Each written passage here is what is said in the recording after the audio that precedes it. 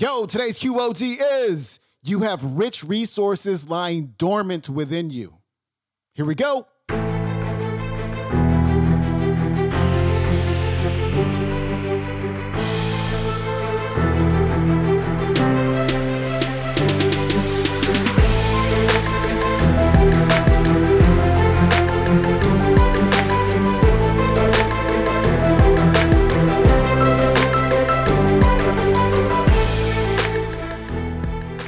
Welcome back to the Quote of the Day Show. I'm your host, Sean Croxton of SeanCroxton.com. We've got Bob Proctor back on the show, and today Bob is going to talk about how one book, Napoleon Hill's Think and Grow Rich, completely changed his whole entire life. Here's Bob.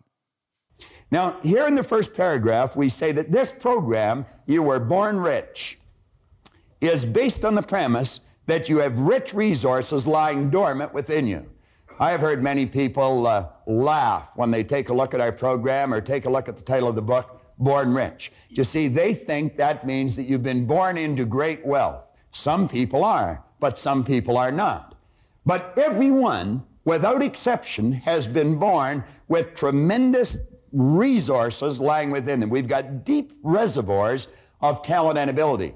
And through following right rules and natural laws, we're going to find that we can draw that potential to the surface and we can bring it to bear, and it will cause the manifestation of prosperity in our material world.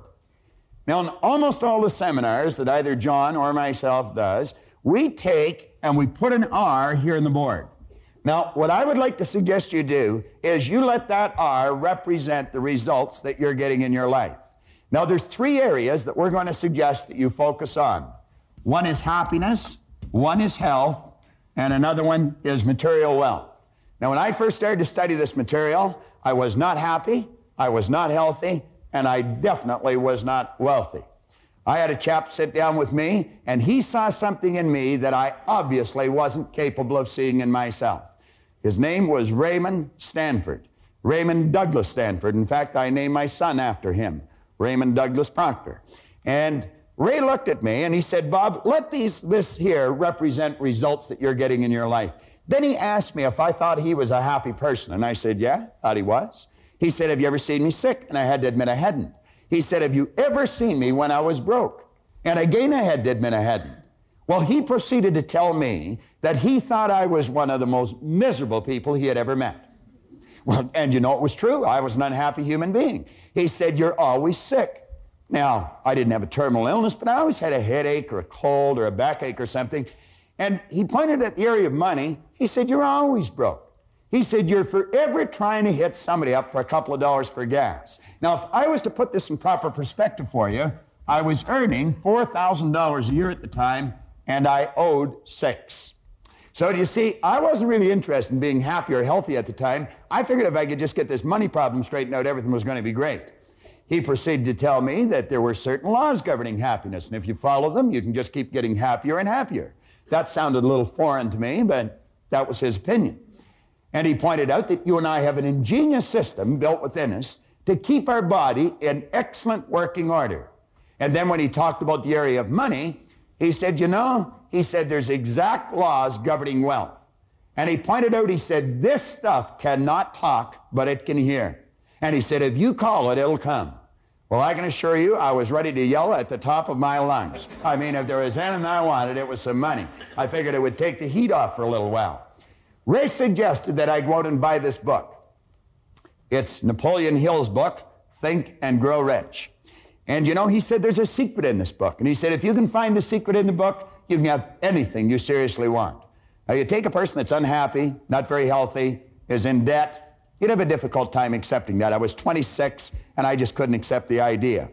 But as Ray said, your way's not working, why don't you try his? And that's what I'd like to suggest to you today. If you're not getting the results you want, your way obviously isn't working, why don't you try ours? Now, I often mention that John and I have got license to brag about every idea we use because none of them are ours. We don't claim that we've originated these ideas. In fact, we openly admit we haven't. We've just gathered them from books here and seminars there and great teachers all over the world. And what we've done is put them together in an organized, coherent manner.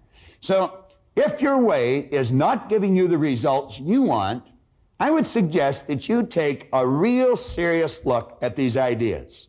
Now, I looked for the secret and I couldn't find it, but I found in one place here, he said, a peculiar thing about this secret is that those who once acquire it and use it find themselves literally swept on to success with but little effort, and they never again submit to failure.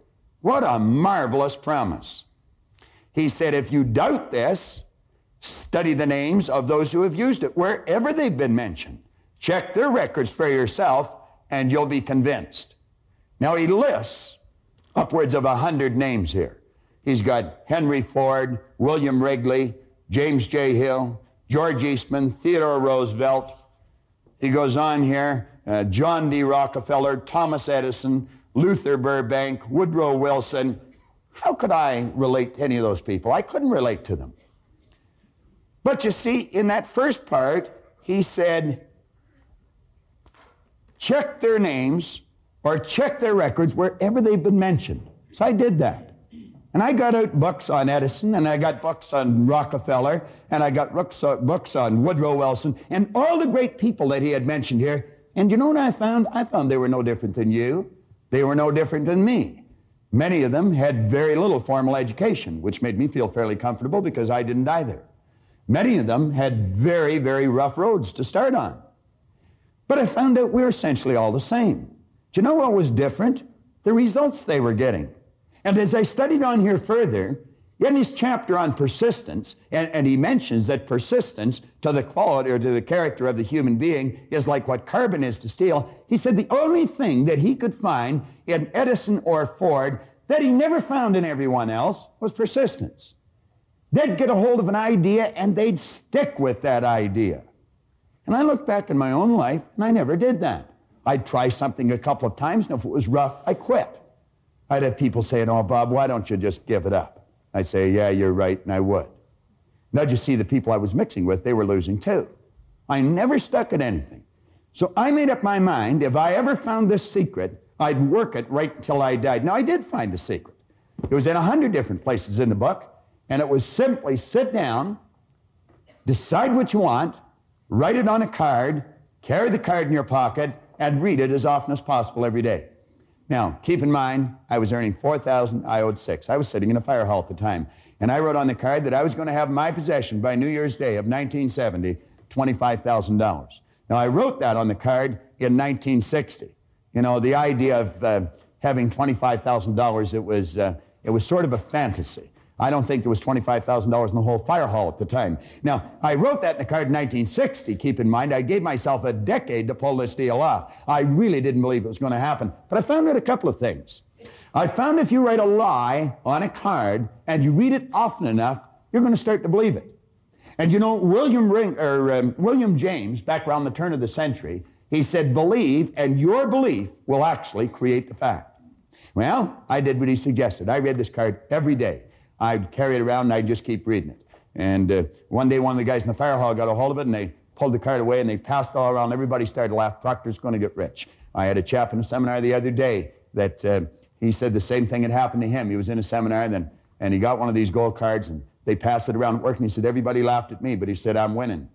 Now, I didn't read the card in front of anyone any longer, but I kept reading it. I'd go to the bathroom, and I'd sit in the toilet, and lock the door, and I'd read the card. Or I'd be driving down the street, and I'd come to a traffic light, and I'd haul the card out, and I'd read it. Now, something very funny happened to me.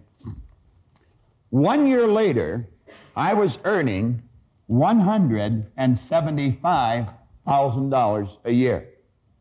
Now, that's an enormous change, and it went well beyond $1 million in a year. Now, that was not supposed to happen. See, everything I'd been taught since I was a little boy indicated that if you don't go to school, you can't win. If you don't have business experience, you can't win. I had not gone to school. My second month in high school, they asked me to leave. I'll never forget how happy I was when they made that decision. As I look back, they were probably much happier than I was when they made that decision. But here I was. I was 16. I had very little knowledge. I had absolutely no skills. And at the very best, my attitude was poor. What chance did I have? I really didn't have any, but I didn't know that. And so I just bummed around from job to job, in and out of the Navy, in and out of factories, in and out of bars, mostly in and out of the bars, until I was 26. Here I was at 26 when Ray sat down with me. I had very little knowledge, absolutely no skills, and my attitude had not improved greatly. But he introduced me to this idea.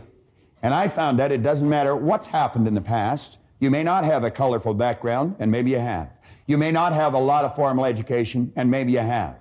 But it really doesn't matter. If you've got a goal and you're willing to stick to it and study the laws, you're going to find out that you can win.